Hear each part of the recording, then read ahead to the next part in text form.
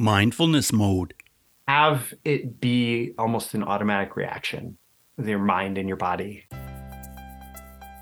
Hey, Mindful Tribe, welcome to the show today. I have a marketing expert with us today, and he spends his time helping clients get more leads, customers, sales, and profits, and he wouldn't be nearly as good at his job if it weren't for his lifelong study of psychology and meditation practice. And so I'm really looking forward to talking to Roy Furr today. Roy, are you in mindfulness mode today? I am in mindfulness mode today. I work to be in mindfulness mode every day. Yeah, me too. Yeah, well, it's really interesting to talk to you because it sounds like you've had a lot of successes when it comes to marketing and you've worked mindfulness right in with that. So what does mindfulness mean to you, Roy? It's the ability to pay attention to your mind and how it is working in the moment, right? So that's what we practice when we practice mindfulness is we pay attention to what our mind is doing in the moment. And one of the struggles is accepting how our minds work oftentimes, right? But when it comes down to it, I mean, that's what we practice. And then on a daily basis, hopefully it becomes a part of our automatic functioning. Well, I'd like to take you back to 2001, and I know that you had an event happen that really was pivotal in where you went with your life on Christmas Eve. Can you tell us about that? Yeah. So if we go back to 2001, I was in college. It was my sophomore year. And well, at the time, like I was probably like a lot of kind of rebellious teenagers, whatever, but I wasn't really focused on mindfulness and I had no real direction in life and all of that. And I'm actually going to park at my parents' church for their Christmas Eve church service. And there had just been a big snowstorm. There were like piles of snow on either side of the street, icy, all that stuff, right? And I remember I had a flashing red light to cross. It's called Sorensen Expressway in Omaha. And it's like 4 lane, 2 lanes each way. Flashing red light to cross to go park across the way. And I go across and next thing I know, I'm kind of becoming conscious again. And there's like ambulances and all of that. And what had happened is a Ford F-150 had hit my little Mercury Tracer station wagon, T-boned it in the intersection. And apparently I was conscious the whole time, but I don't really remember it. And they'd hit right behind the driver's door. My girlfriend at the time was in the car with me. She was fine. I probably had a concussion, hit my head on the window, whatever. Car was absolutely totaled. If it had been maybe a second difference, that truck would have hit the driver's door and I would have been in some big trouble. Yeah. Right. But I find a lot of people who get into mindfulness have some kind of experience like that, some kind of brush with death, some kind of like reckoning. And it doesn't have to be brush with death, but like some kind of reckoning where there's a pursuit of meaning.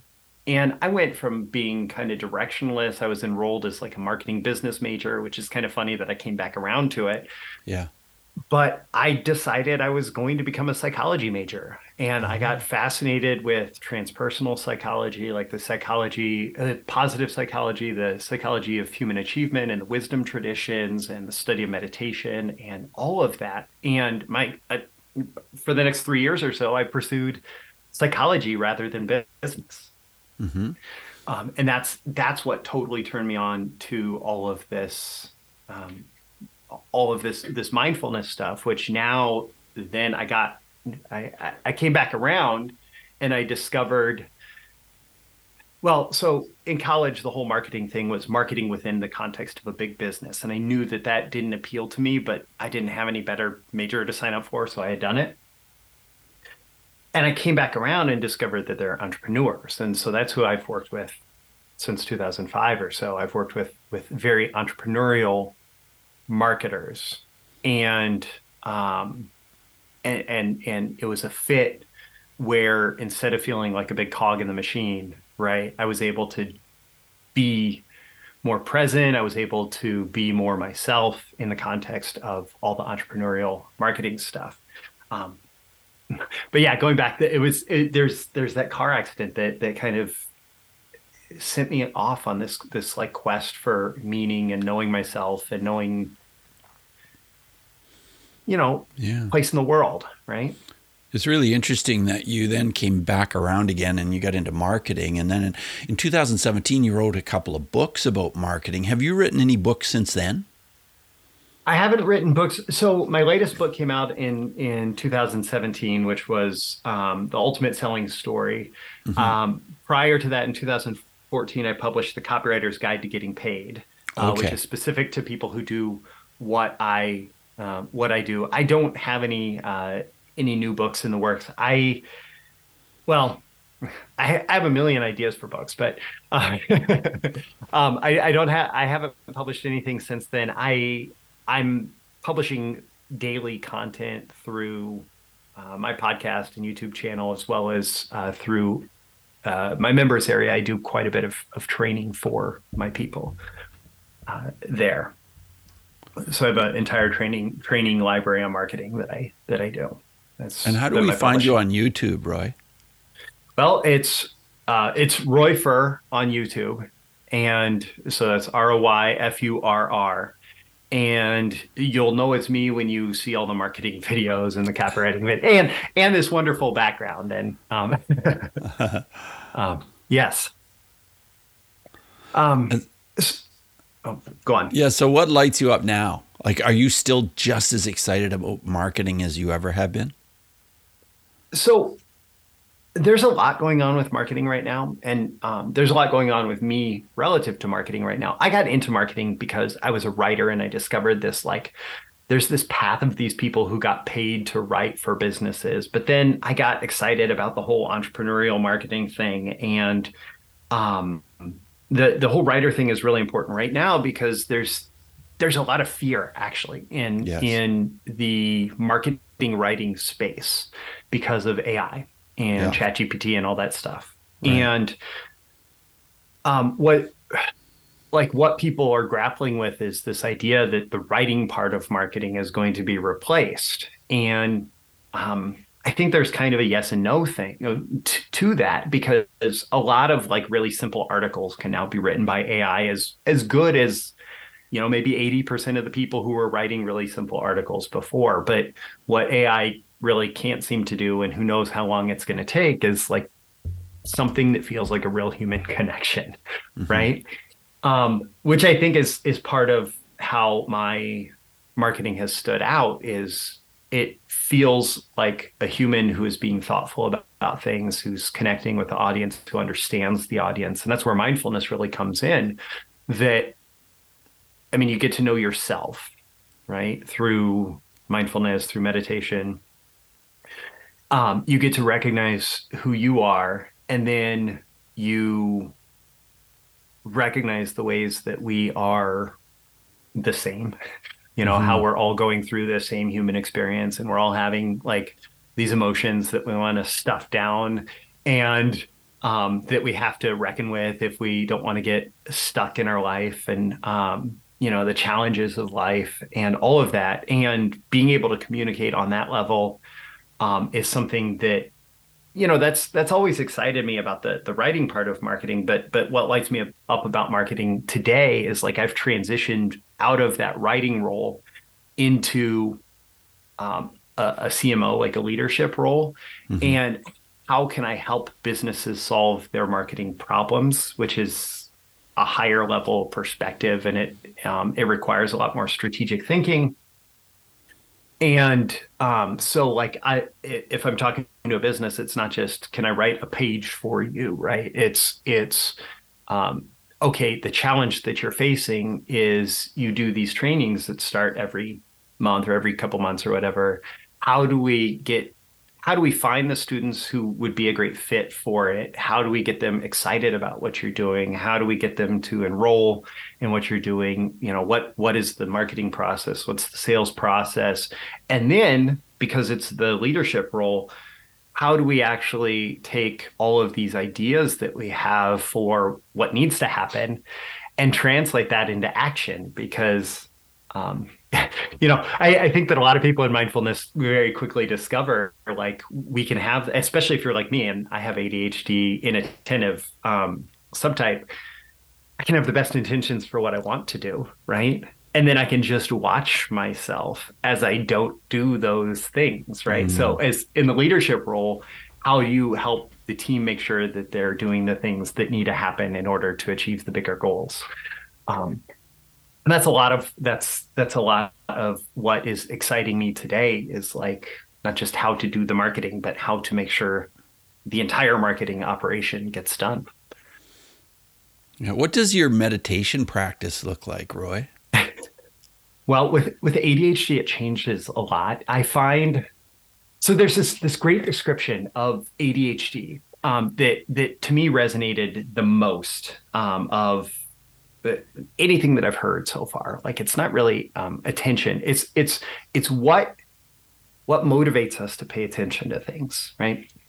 And so a neurotypical nervous system is an importance-based nervous system.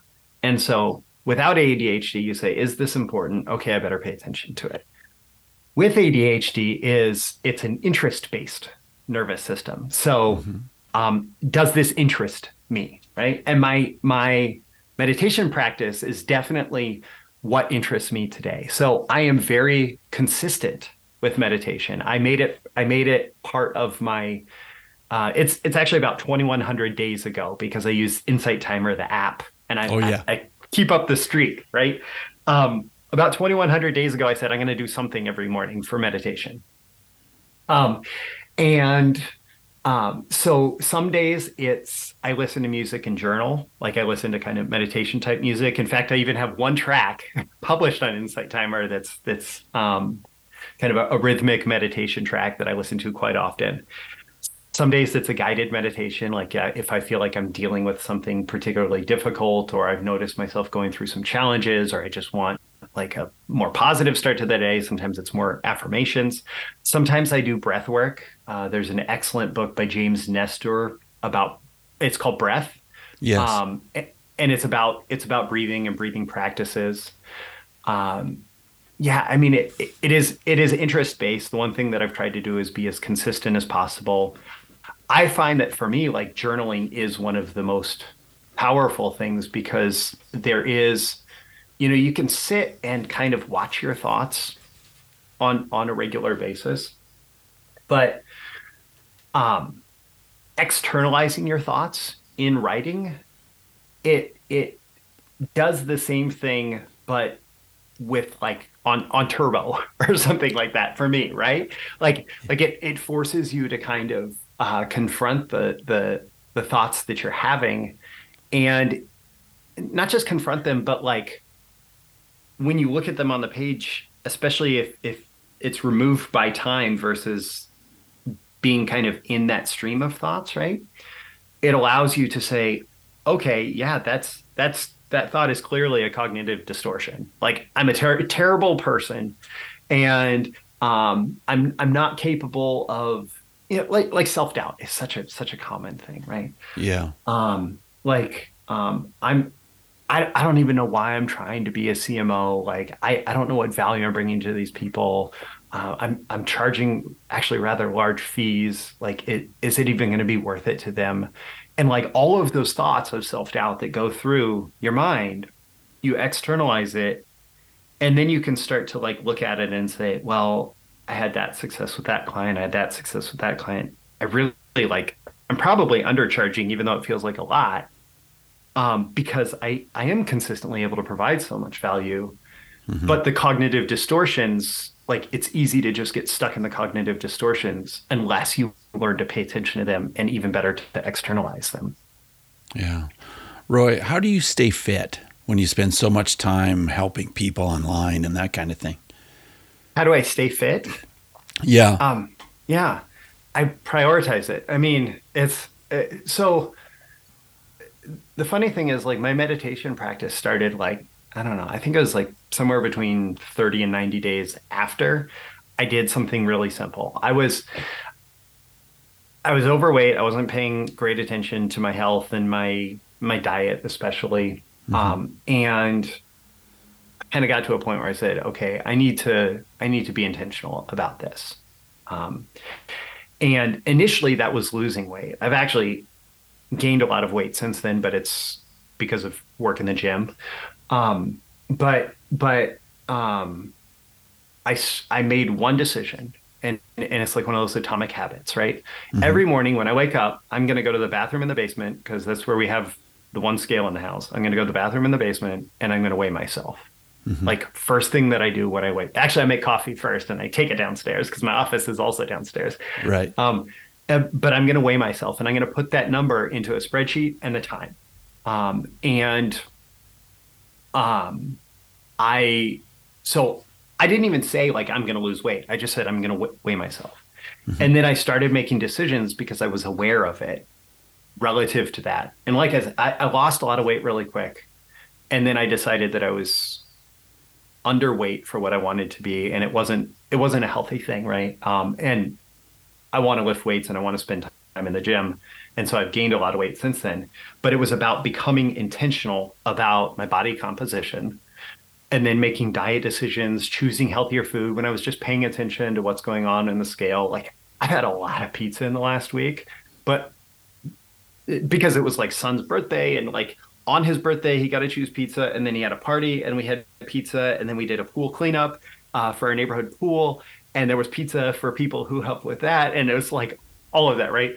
But then it's like, okay, I've been doing a lot of that. Maybe lunch today is going to be a salad with cottage cheese or something, right? Like, Yeah. Yeah. um, and it's about awareness and intention, and then awareness and intention around exercise and finding a weightlifting program that I really liked. And I actually in the same spreadsheet I have multiple tabs, and one is body composition, and then um, I have a bunch of different workout tabs that I've gone through in the years since I started this spreadsheet. The current one is just alternating between some power lifts, and I aim for 2 days in the gym doing these power lifts. It's an alternating workout every day, and I was using a pedometer for a while and just making sure that I got in 7,500 steps, which is not no, it was 5,000 was my daily goal Hmm. because I do spend a lot of time sitting in this chair. I spend a Yeah. lot of I'm time sure you sitting in this must. chair. Yeah. Yeah. Um, That's but usually a challenge is, yeah, when you do the kind of work you do, but at the same time to stay fit. And yeah, sometimes you can, make up your mind to eat as healthy as possible, but it's still not easy to stay trim, right? If you're sitting yeah. around a lot. Hey, Mindful Tribe, as I talk with Roy about being healthy, I just want to jump in here and ask you, Mindful Tribe, do you have goals that seem out of reach? Maybe you're feeling stuck or discouraged. Here's one of my clients to share what she was experiencing. Hi, I'm Lindsay Rind, and I'm from Ontario, Canada. There were so many things about my life that I didn't feel confident about. So many things had happened to me in a short period of time that I was basically confused and didn't know how to proceed. And, I had pain from working outside every day. And then I went to Bruce and we did some coaching and some hypnosis and things started to fit together, click together. I'm amazed, really, that I could go to somebody and they can work with me for a bit and my life could be so much better.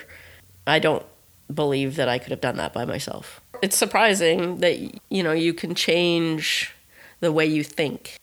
I'm so proud of the progress Lindsay has made as a result of the hypnosis and coaching sessions I did with her. Well, I currently have an opening in my schedule, and maybe the timing is right for you to get the help you deserve. Send me an email at bruce@mindfulnessmode.com with "Now is the time" in the subject line. Let's get you back on track again where you belong. Now, back to Roy Furr. I think that so much of it is awareness. Like the pedometer made me aware of my steps. And so I Mhm. decided to start taking more walks, you know. Um, I haven't replaced it, since I stopped using it. But that's an option. And one of the things though that I, people hear all of this. Like, I started tracking my weight, and I spend 2 days in the gym, and I do the pedometer. And like, one of the things that can really happen with that is people get super obsessive about it, and you have to be really careful. And that's why I think mindfulness here is so critical as well, because when you start to measure these things, it's really easy for it to become an obsession, and it's not healthy for it to become an obsession. You could be losing a lot of weight and suddenly have an eating disorder and like need to. And so, for example, I changed my weight tracker, the name of the tab in the spreadsheet, from weight tracker to body composition. Because like, stepping on the scale can be a mechanism by which we reinforce negative emotional patterns around our weight, especially because we live in a culture where weight is such a loaded thing, right? Mm-hmm. And what I really, I have to ask myself, what do I really care about? And it's not a certain number on the scale. What I ultimately care about is being healthy. And sometimes, like, the total picture of health, right? We're not just physical beings. We're physical beings. We're emotional beings. We're intellectual beings. We're spiritual beings. The total picture of health, like the emotional health of having pizza at my son's birthday party with him and not feeling bad about that, right? It's like mindfulness serves that. And the total health of my being, not being attached to a certain number on the scale, is critical, right? Yeah. So Roy, I know that you spent a lot of time searching for meaning. So let's talk about that. Why are you here? What is the meaning of life that you've come up with? I don't know. I don't know, and I'm okay with that. Like, there's a big, like, so there is I think the initial way that question is asked is, why were we put here? Mm-hmm. Right? And so when I say I don't know, it's a reaction to that version of the question. Why were we put here? I don't know. Let's talk about God for a second. My conception of God is very different than I understand. Like, most mythological stories, and I will include, probably offending plenty of people, I will include every modern religion as in that category of mythological stories. Most mythological stories, even the way I tell my marketing career history as a mythological story, to be fair. Most mythological stories refer to God as one way. And I don't necessarily think of God in that way. I think of God, so like our physical being creates this experience of consciousness that is just amazing, right? Like, you, Bruce, your physical body has this consciousness that's riding around inside of it, that is the conscious side of the subjective side of the objective reality, right? I think of God as the subjective side of the objective reality of the entire universe. So I don't even know what that looks like. We're learning that, for example, plants communicate and have some kind of subjectivity, and there's like crazy, there is an awareness inside plants, and there's an awareness inside bugs, and there's an awareness inside mammals, and there's an awareness, and for all I know, there's, split a rock and he is there, right? There could be some kind of awareness that we can't communicate with it, but inside of a rock. Well, what is the awareness of the entire universe, right? And so that's what I think of as God. And I don't think of that as like, why are we here put into this person in this place? In some sense, for the purpose of that question, it's just random and lucky. And I like how Warren Buffett talks about like the lottery of birth, But why are we here? decide that today, right? Like I'm here now with you to talk to you about mindfulness and hopefully share some things about mindfulness with your audience, right? I was here, you mentioned my books. I was here writing the Copywriter's Guide to Getting Paid because it was important to me in that moment to share some lessons about how to have a successful copywriter career, right? Yesterday, I spent 4 hours with a client and their team, helping them design the marketing system to reach out to brand new audiences for this online training for like teaching people how to learn languages, right? Or teaching, yeah, the training is to train the trainers who teach people how to learn languages. So hop on Zoom with you, teach you English, right? Right. Why was I there at that time? It was to help them with that, right? Yeah. Like, and then it. I think initially when we go on this quest, like I, got in the car accident, like I wanted some profound experience of enlightenment or whatever. And we might have peak experiences. Like even when I was talking about the nature of God right there was a moment of like shivers through my body, right? Yeah.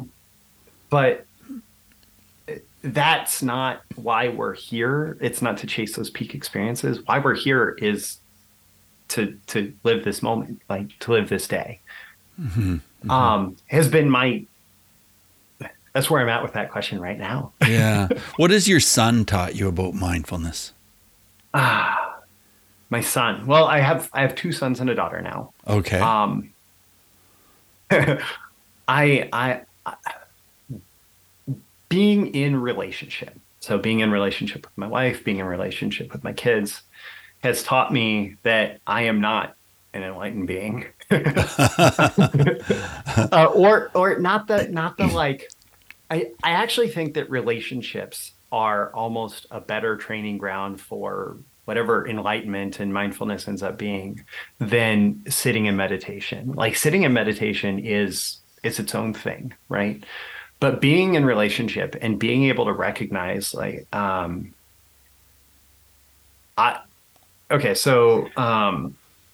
yesterday on the way home from the kids are in my sons are in a fencing class right now, sword fencing. Yep. And leaving fencing, they said, okay, we know that the dinner menu says sandwiches because it was a busy night, so we're just supposed to make sandwiches, right? But we have that leftover pizza in the fridge. Can we eat it, right? And I said no. And then my oldest son, he wants to be a lawyer, and he has the argumentative disposition to be successful in it. And I say argument as like a marketer who studied logic, and argument as so like he is good at coming up with arguments for things, not angry, negotiation. Yeah. And so he starts trying to negotiate for the pizza.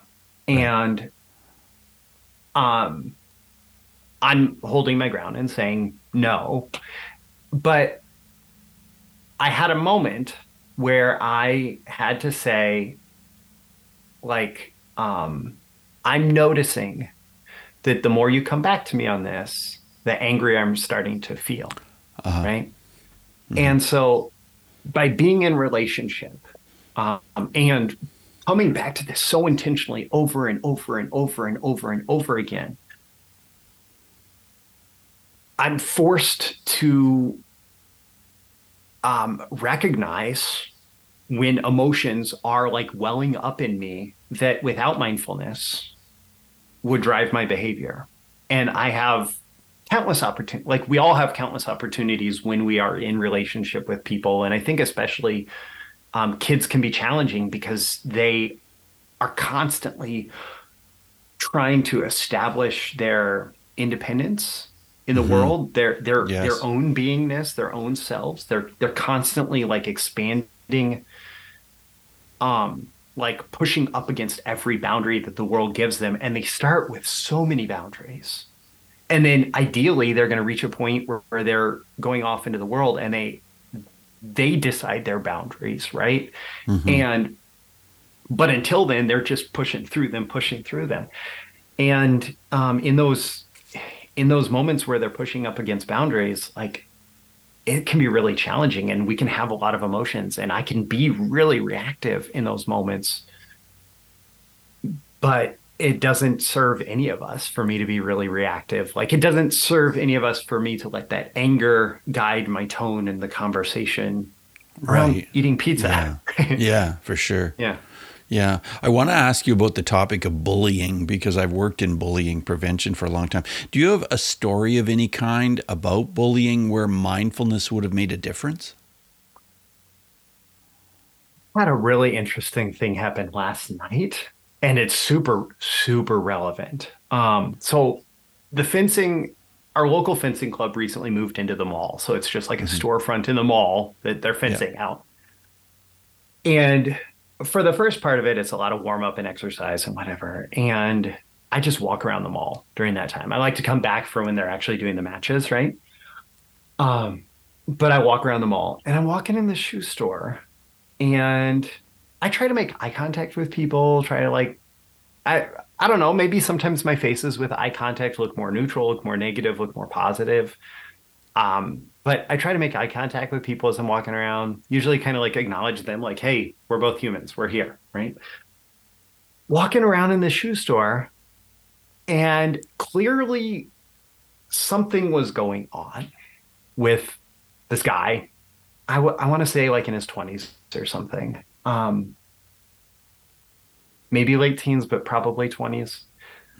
Well, we pass each other in the aisle, and I look at him, and like a second later, he's following me and talking to me.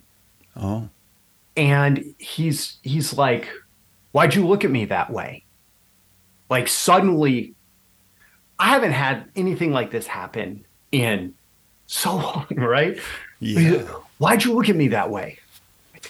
I don't know. I just make eye contact with people as I'm walking. Like that's what I said, something like that to him. Yeah, like I like to make eye contact with people. So like, do you want something with me? You want like, and super instigating a fight. And in a situation like that, like it would be very easy. Like suddenly my body is very activated. Like the fight or flight is kicked on, right? Yeah, totally. I'm not going to I can't deactivate my body in that situation. But I had the awareness to say, this is not going to like, and we're recording this a couple days after another mall shooting, right? God. But all of the possibilities are cycling through my mind. Like, is this guy going to attack me? Does he have a weapon? Well, all of that. And so I'm just extracting myself from that situation as fast as possible. But also he is pursuing. He's trying to not let me. And so, like, I don't know exactly how mindfulness contributed to that besides just like being able to be slightly removed from the experience, right? The emotional experience, the all the thoughts, all of that, and acting in a way that was not panicked, but that was appropriately activated, right? Because who knows what, if I was a little less mindful, how I would have handled that. But eventually I was able to pull away from the situation. And then I was processing it for a while, especially until I saw him walk out of the mall, because I'm like hyper aware, where is this guy at? Like, I'm trying to still just walk my laps around the mall. Yeah. But what I was thinking about is, I don't know what was going on with him. I don't know why he was so readily activated by me looking, like making eye contact, right? Maybe my face was neutral to negative, right? Or Like I didn't frown at him or anything like that, right? Um, but that that ability to extract myself from the situation, and then afterwards, as I was processing it, I was able to say something's going on with him, right? Yeah, Like, exactly. Something with him, and maybe it had nothing to do with you, other than you yeah, happened to be at that place in that point in time. yeah. And I don't know, like he could have been on edge because he had a pair of shoes from the store in his backpack. He could have Mm, been on edge because he just got in a fight with a, a girlfriend or something. He could have yeah, been on edge because something else was going on today, right? He could have been on edge because he was on drugs. He could have been on edge. yeah, He probably has a lot of childhood trauma to be picking fights with people yeah, in the mall. yeah, I feel like I have a lot of childhood trauma with a lowercase t. Some people have a lot of trauma with a capital T. Like yeah, that's a way that I process like understanding my experience. I don't feel like I have the trauma with a capital T that a lot of people have. hmm, Um, but I certainly have plenty of my own issues there. Um, but the ability to like say, okay, he's probably hurting a lot. And the best thing that I could do in that situation is probably just extract myself as much as yeah, possible. right, And like I've had to deal with that with the kids too. Like they deal with situations like I don't want to be too specific about their experiences, but like other peers in competitive sports, other peers in school, it's hmm, like we've talked to them often about those people probably have something going on, some challenges that they're struggling with, and it probably has nothing to do with you. Like they are interacting with you, and there's something about the situation that's triggering them. But it, like, we all have challenges dealing with thoughts and emotions and feelings yeah, and all of that. And the best thing that we can do is treat them with kindness and care, but also set our own boundaries and like extract yeah. ourselves from situations that we need to not be in. Yeah, Right. that's so true. Absolutely well put. Yeah. As we move forward in the interview, Roy, I want to ask you 5 quick answer questions. So just Okay. 30-second answers are perfect. The first one is this: who is one person who has been a powerful mindfulness influence in your life?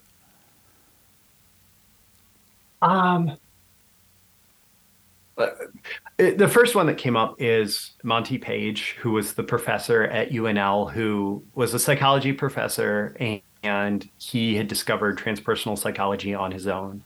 And I feel like maybe he's not the person that I got to my most recent um, understandings based on, but he was this wonderful old guy. He had Parkinson's starting around 2003, 2004. He's passed away since then.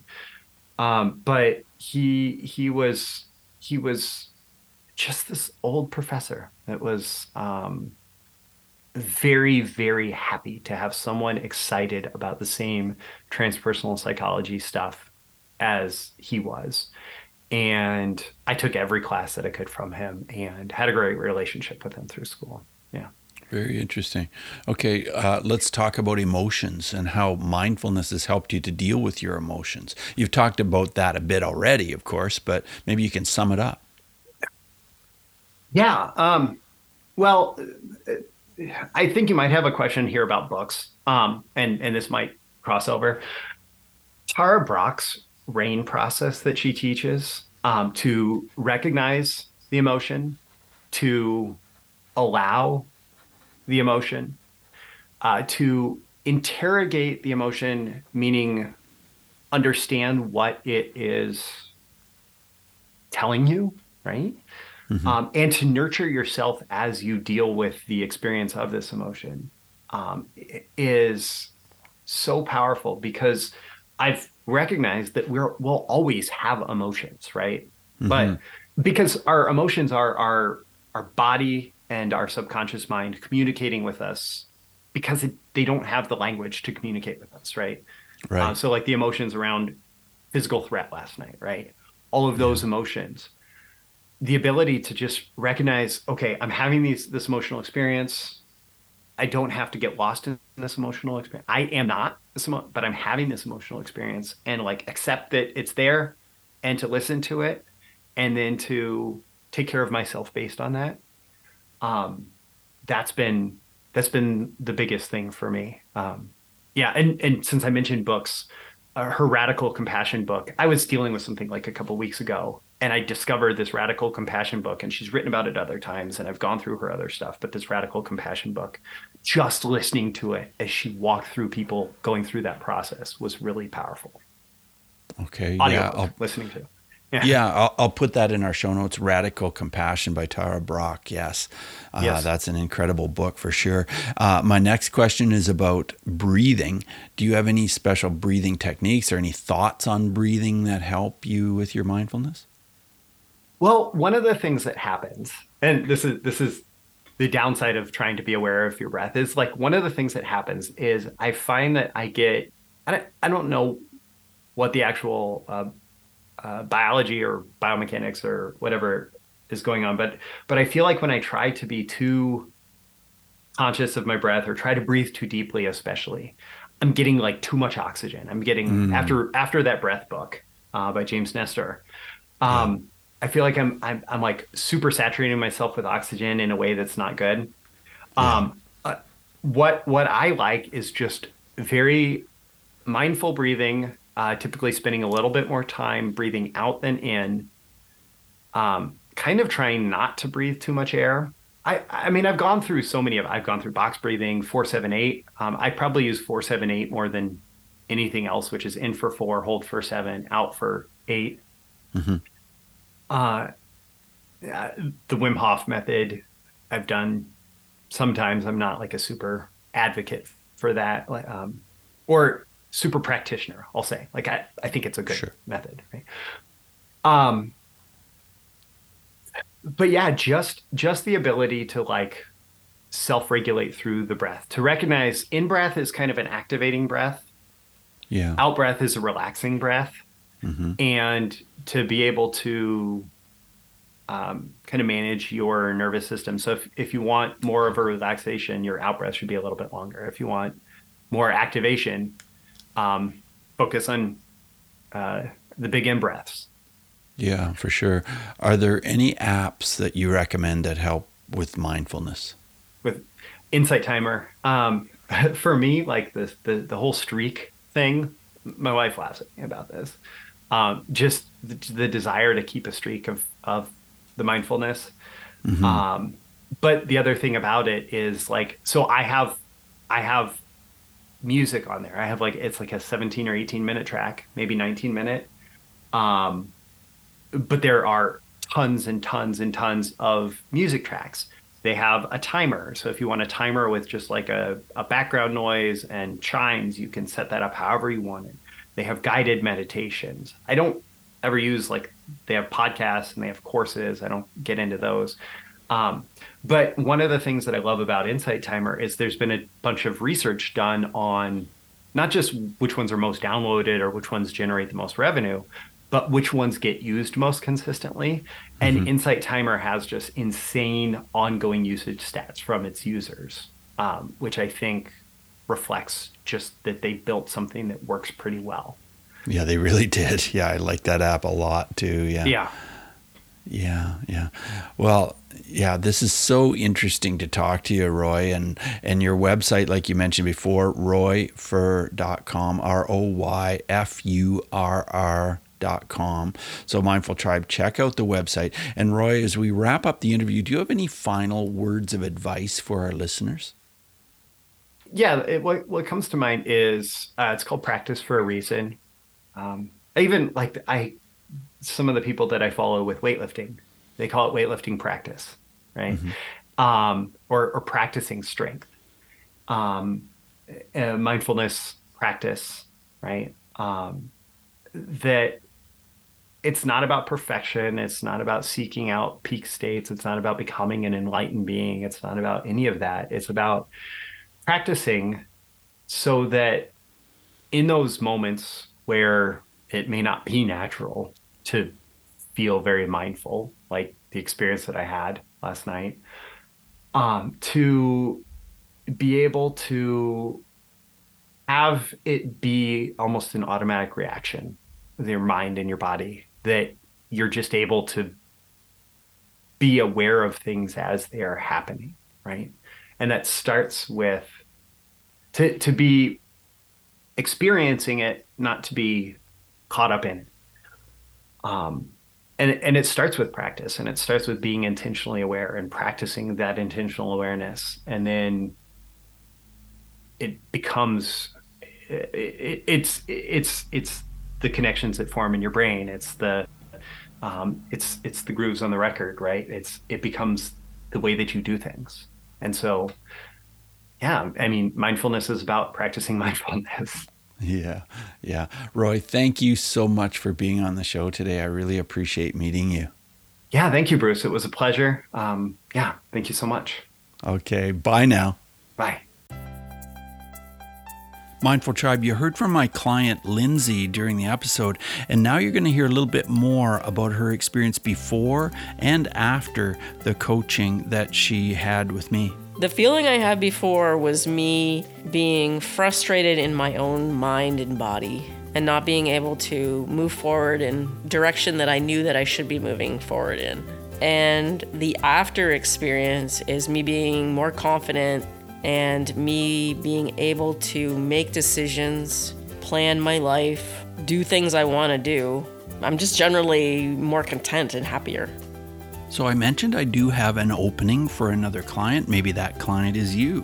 Maybe you're the person, the time is right. This is a great opportunity to jump on a call and talk about what I can do. You know, we can just discuss it on a free call. So send me an email, bruce@mindfulnessmode.com. Put "now is the time" in the subject line, and I look forward to talking to you. And with that, take what we've learned today to reach new heights of calm, focus, and happiness. Stay in the mode.